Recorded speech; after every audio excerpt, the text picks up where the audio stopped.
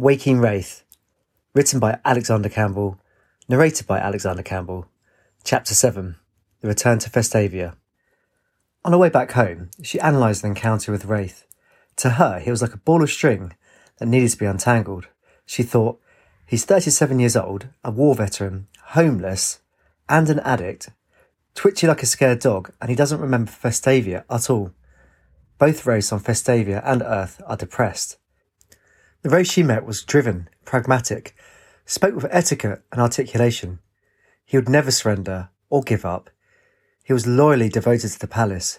He spoke with charisma, and annoyingly, he would hold himself and others always to account. He was a man of depth, but at times could be blinkered by a singular goal. By ensuring that she returned to Earth, he had proven to her that he was truly caring. Wraith was the best male friend she had, but both Wraiths shared a commonality. They were a shadow of their former selves. She returned to a full house. Astride and Benny were sitting in the TV room. Several books lay scattered in the middle. 3 laptops were precariously balanced on the arms of a couch and a chair. A young presenter on the bottom right of the TV screen narrated, "Science and the universe is for all to discover. Come take a trip around with me around the solar system, and together we shall share in its wonder." Katie chirped, "He's hot." From the couch and not taking her eyes away from the laptop screen, Astride replied, "Yeah, and he's got brains. He was in a band too. He's my dream man." "Hey, he's mine," said Benny. Katie said, "I met Wraith today." Benny answered, "Yeah, we're on that. I'm looking to theories that can match your limbo experience. Astride is covering fairy tales." Katie was taken aback. She'd never had friends on the Earth pulled together for her before. Standing next to the TV screen, Katie said with urgency, "Guys, I need to go to Festavia tonight. I know now what's going on there is affecting here." "All right, let's meditate," Astride replied. "No, I must go there in person. I just can't watch. I must have an effect." Turning the pages of a Celtic book of fairy tales, Astride said, "The only time you've been in there, in person, since you awoke was when you went to that horrible club." Benny looked at Astride and said, "Yeah, and you girls got freaky." Massaging her chin, Katie said, "Yes, on the stairs I met Dave the doorman. Then I went through the door." "What door?" Astride said. "The same door I went through the first time I visited. It was made of oak. It was like nothing else in the club." Benny sighed. "How cliché, a wormhole." "Or a magical druid portal," Astride said. Katie said, "That makes sense. That's where I entered. But how can the whole of Festavia fit in the dance room?" Without hesitation, Benny answered, "Easy. The theory of relativity and dark matter. Wormholes haven't been proven yet, but in theory, within them, anything can be compressed to fit. Time can even slow on the event horizon. That could explain why just in 2 weeks you had an epic adventure in there." Astride tutted and said, "Let's not forget about the consciousness can escape one's own body. I believe it's possible to be in 2 places at once. Festavia could be a place between 2 worlds that only the mind can travel to." "That's called another dimension, dear," stated Benny. Katie said, "Okay, I'm a little lost, but in summary, a portal or a hole to Festavia may be in the club, up the top of the stairs." They answered together, "Yes." Katie said, "Jinx." Benny said, "Although this is only hypothetical." Katie, excited, said, "Right, I need to get there now." Calming her down, they reminded her that the club was shut until 11 p.m. She'd need to wait. Thoughts rushed around her head. Ray's suffering and horrors of Lutz made her just want to run there and wait outside. The time slowly arrived. She was going back to the nightclub, although this time there would be no pre-drinks. She was staying sober. Benny and Astride, who said, "Not that club again," had unenthusiastically agreed to go with her. She needed to find that door. Clearing security, distinct music echoed in the hallway.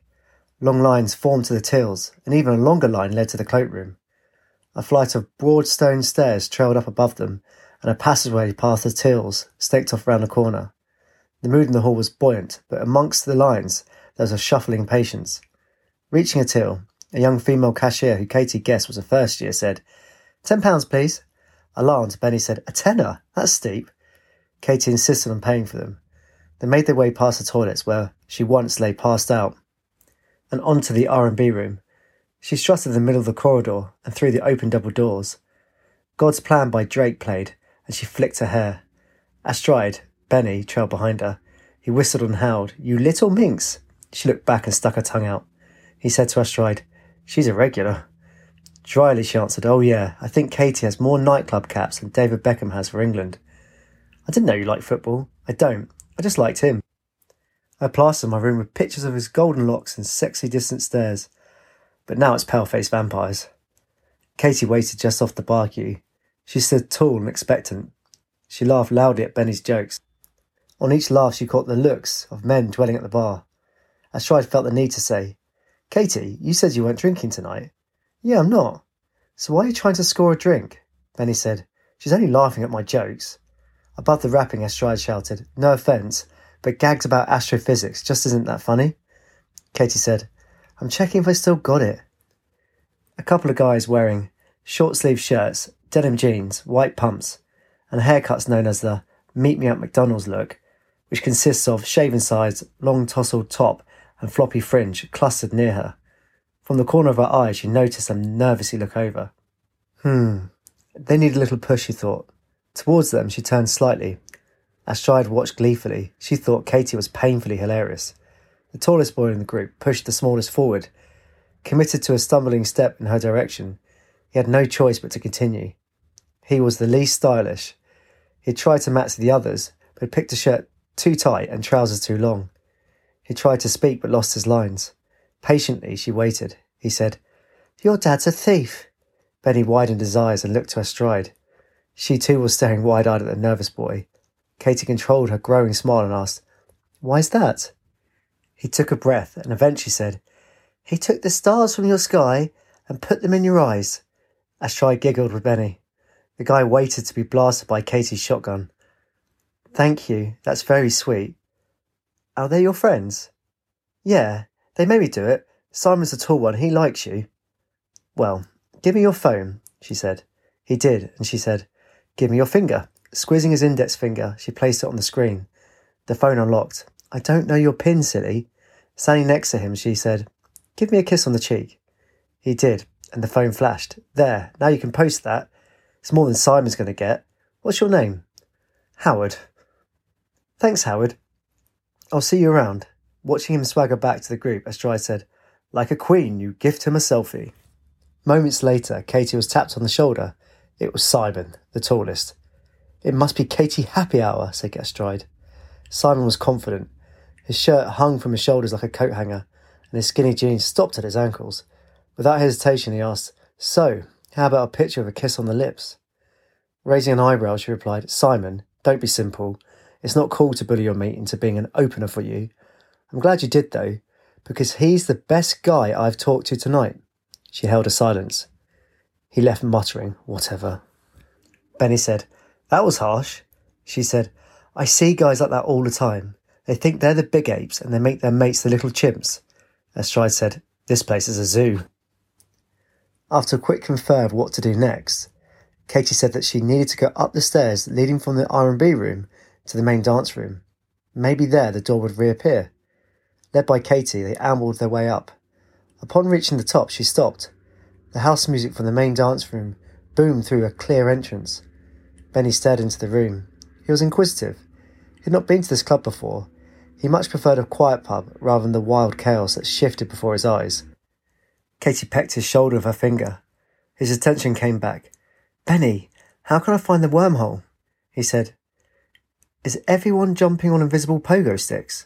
Frustrated, Katie said, "Benny, help me." Looking back to her, he said, "If there is one, I guess it will be here, but it's probably another dimension." She thought, "I must have to go back to sleep, like I was when I overdosed." Sensing Benny wasn't fully committed to her mission, she asked, "Astride, any ideas?" Her arms crossed, and watching the freshers dance on fast forward, she said, "Well, if you can only get there from here, your best bet is to meditate from the portal's entrance." Benny laughed. "Yeah, like that's going to happen." At the top of the stairs, Katie sat down, cross-legged. Benny looked around. He felt uncomfortable. She looked like a weirdo. She received plenty of looks of bemusement, amusement, and disgust. Not caring, she breathed out deeply and relaxed. In that moment, she was free of judgment. The repetitive beats from the dance room lowered in volume, and the echoing from the R&B room below dulled. A sudden cloak of darkness wrapped around her, and for a moment it was black. Then the darkness unsheathed. Opening her eyes, she felt a surge of energy race through her body.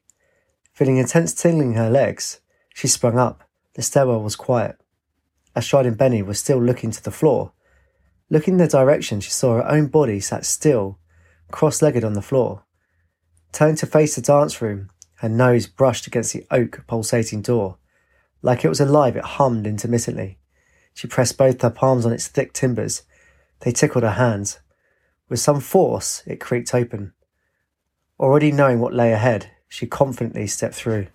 Even though she returned to destruction, she was pleased to be back in person. She shouted, "Wraith!" Her voice echoed around the palace's ruins. Pacing around the edge of the empty dance floor, she peered down. "Wraith, it's Katie!" There was a sound of a knocked tin can, and out from the dark corner appeared his tatty figure. She stepped and skipped around piles of brick and mortar and leapt down the steps to the dance floor. He stood wearily in the middle, and she sprinted to him. Pouncing back with an arm extended, he shouted, "Stop! You who sounds like Katie, take not another step." She stopped and looked into his eyes. They were fierce and fueled with adrenaline. Bursting into laughter, she said, "It is I, Catherine Peruzzi of Earth. I have come to wake your sorry ass up." He remained fixed and composed. "It cannot be. You have returned." Then he thought and cried, "No, I don't believe it. Do you not learn? You've done it again, haven't you? We spent all that time getting you back, and now you're back here again." Katie smiled, tilted her head and put her hands on her hips and said, "No, Wraith, this time I'm back for you. Look at the mess you're in." He looked around and began to explain, but she interrupted and said she knew already. She was one of the sparrows. After a while talking, she said, "Is this how you greet a long-lost friend? Give me a hug." He hesitated. "Come on, Wraith, we're past that now." Under the moonlit sky, they held a long embrace. Katie rested her head on his shoulder. When she left Vestavia, she had said goodbye forever. Now she was back at the start, where it all begun. She had changed so much in such a short time. When she first stepped into the palace, she was escaping pain and a world of confusion. Earth seemed to be raging an undeserved war against her. She had lost the will to fight it. Now she was not escaping Earth. She wanted to be part of it. Ray's strong heart pounded on her chest. She felt safe, warm and happy. She could stay there forever, but she remembered she had a job to do. Leaning back in his arms, she said, "Wraith." He stared sadly back and answered, "Yes, Catherine?" "We're on a level where I can say this. You, honey, stink. Need a wash." Sitting on the grassy banks of the moat, she watched him remove his shirt and wade waist-deep into the still water. The moonlight lit up his muscular contours. She coughed and decided to look around for some firewood. She shouted, "Don't forget to wash behind your ears and your stinky armpits." Even though he appeared lost and disorganised, she found a circle of stones and a fire pit with fish bones. This reassured her that he was surviving. Triumphantly, he returned holding a flapping salmon. With a smirk, he chopped and the flapping stopped. She squealed and covered her eyes. "It's food," he said frankly. "How did you catch it?" "With my hands." She laughed, and in a pretend male macho voice she said, "Me Wraith, me warrior, I catch fish with bare hands." Smiling, he knelt to prepare the fish and said, "Don't you remember? I learnt this when we trained the South rugby team to catch fish." "Yes, and you used Jane as bait. Jane, is she okay? And the others?" "She's fine. She flew away, although it took some persuading." Katie said, "Yes, she is strong-willed. Stubborn, I'd say." "What about the others? Lynx, Alec, the Festival Queen, Flash, Betsy, Mickey?" "Of course, I made them all leave before the palace fell." Energy drained from her body, and her body shook. He asked, "What's the matter?" She said calmly, "Something's up. My body must be disturbed. I did leave it sitting in the middle of a club. Don't go anywhere. I'll be back." She controlled the twitches and convulsions, and ran around the hole in the shattered drawbridge and over the rubble. Just as she reached the door, she had a twitch and violently fell back. To her surprise, Wraith steadied her. He had kept pace behind. Putting the door open, she said, "I'll be back in a mo. Please season the fish." She opened her eyes to see standing above her a security man talking into his radio. Astride crouched, face to face with her and whispered, "You're going to get kicked out?" Katie said, "Distract him. I'll run to the toilets. Meet me there in 10. Astride stood up and tapped his shoulder. She insisted that Katie needed water and needed his help to jump the barbecue. He was reluctant to leave, but Astride tugged his arm and said, "Come on, please." He took a couple of steps. That was enough for Katie to resurrect and slip away. The man turned back and shook his head and growled, "She can't stay. She'll have to leave." Astride casually replied, "I agree. What a nut job." "Isn't she with you?" "No, I was just helping." The man walked off, speaking loudly into his radio. One female, about 5'10", long brown hair, wearing a white t-shirt. Astride led a bemused Benny down the stairs, through the R&B room and to the female toilets. She left him sheepishly outside. There were several girls stood by basins touching up makeup. An aroma of sweet scent hung in the air. A charismatic attendant loudly chanted, "Freshen up and wash your hands. Don't forget the ching-ching for my bling-bling." A lock from the cubicle rattled, and out walked Katie, wearing a black slim-fit top, hair tied in a bun with 2 strands falling either side of her face. "You've changed. How?" asked Astride. Walking to a free basin and rummaging through her small leather bag, she pulled out a mascara and an eyeliner and replied, "A spare black shirt at student night is a must. Beer stains are so tragic." She turned to a girl next to her, applying a pale foundation. "Hey, hon, may I use that too?" She agreed, and after 5 or so minutes, Katie had painted a new face. Astride smirked and said, "You're a club wizardess." Puckering her lips, she handed back a borrowed lipstick and stated, "There, a sexy disguise." Astride said, "You look like a panda who's eating the jam sandwich." Katie blinked slowly at her and sprayed herself with Miss Dior Rose and Rose and said, "Come on, let's find a spot to wait the night out." As they opened the door, the attendant said, "Hey ladies, ching ching bling?" Giggling, she answered, "I'll do one better," and she gave her a fiver and a fist bump. She left the scene of her past overdose of her swagger. She no longer felt frustrated or lost. She knew what she had to do. She was choosing to return back to Vestavia. Huddled in the corner behind the crowd of guys practicing a 2-step routine to Hotel Bling by Drake, they listened to Katie's experience. She shouted and Benny strained to listen. His new surroundings were too much. Astride was intrigued. She wanted to know if she could visit too. Katie bullishly insisted that she needed to go back every night. Astride laughed and said, "You'd only get a few minutes of meditation before you get kicked out." Undeterred, Katie said, "I'll find a way. Before closing, we can hide somewhere." Like voyeurs in a backstreet show, they watched the room. Groups of guys sounding like wild animals shouted drunken nonsense to each other. Some stumbled by, and others stood on their own, swaying, gazing at the dance floor. She'd not noticed this before, but now her sharp eyes bared all. She smelt pungent smells, mainly body odour, and the air was thick of breath. Frequently she was knocked or nudged. She wasn't having a good time. She was just waiting. Those that were drunk seemed to be having a party in their head. They could be anywhere and be just as happy. She noticed a few others but weren't drinking. They looked as if they were waiting too. Maybe when you're sober, you're just waiting for a good time, she thought. A whiff of vodka caught her attention. She thought, "I can't stand this, I need a shot." She turned to the empty bar and asked the barmaid for a couple. Astride tugged her arm and said, "No, it'll stop you from going back." "How do you know?" "Drink ruins your sleep, trust me. It could even be dangerous. You don't want to get trapped between worlds." Katie disagreed, but was stopped by a clinking of glasses behind her ear. An old Texan voice whispered, "Leave the viper's poison tonight, my dear." She turned and saw no one, but she smelt a strong smell of Tennessee whiskey. "Mister?" she said aloud. "Who's Mister?" questioned Astride. "You know, the guy from Soul Lake, the lake which plays you what you must hear." Astride said, "Even more of a reason not to drink. You're hearing things." Time passed slowly and slowed further when guys approached slurring their speech, saying lines like, "You've got sexy eyes. Where are you from? Spain or Greece?" Astride had a guy stop and stare oddly and then say, "I love Geek Chic." She replied, "Thanks, I wake up like this." That encouraged him to stay longer, leering and wobbling. Reaching a climax of irritation, Katie took their hands and led them out of the R&B room and up another flight of stairs. Whitney Houston's "I Want to Dance with Somebody" tickled their eardrums. Katie announced gleefully, "The Cheese Room, a safe place from pests." On a multicoloured flashing dance floor, Katie coaxed the others up. With her hands she pretended to feed the pigeons, stack the shells and dig the garden. Eventually Astride dropped her shoulders. Uptime Girl by Billy Joel turned Benny into a slow-turning merry-go-round. Opening his arms wide, he mimed the words. Astride copied and danced towards him. Together they spun and pointed in all directions. A guy, red in the face, dancing out of time with 3 others, frequently glanced over. She'd been doing her best to not make eye contact, but eventually she realised he wasn't making eyes at her, but Astride. She thought, apparently Geek Chic is in. She boldly strutted in his direction, to be halted by Astride. She whispered assertively, "I'm capable of talking for myself." "Oh, I thought you were shy." Katie, I'm a fantasy geek, but shy. Come on. Geek is a mean thing to say. She held Katie's hands and said, Not at all.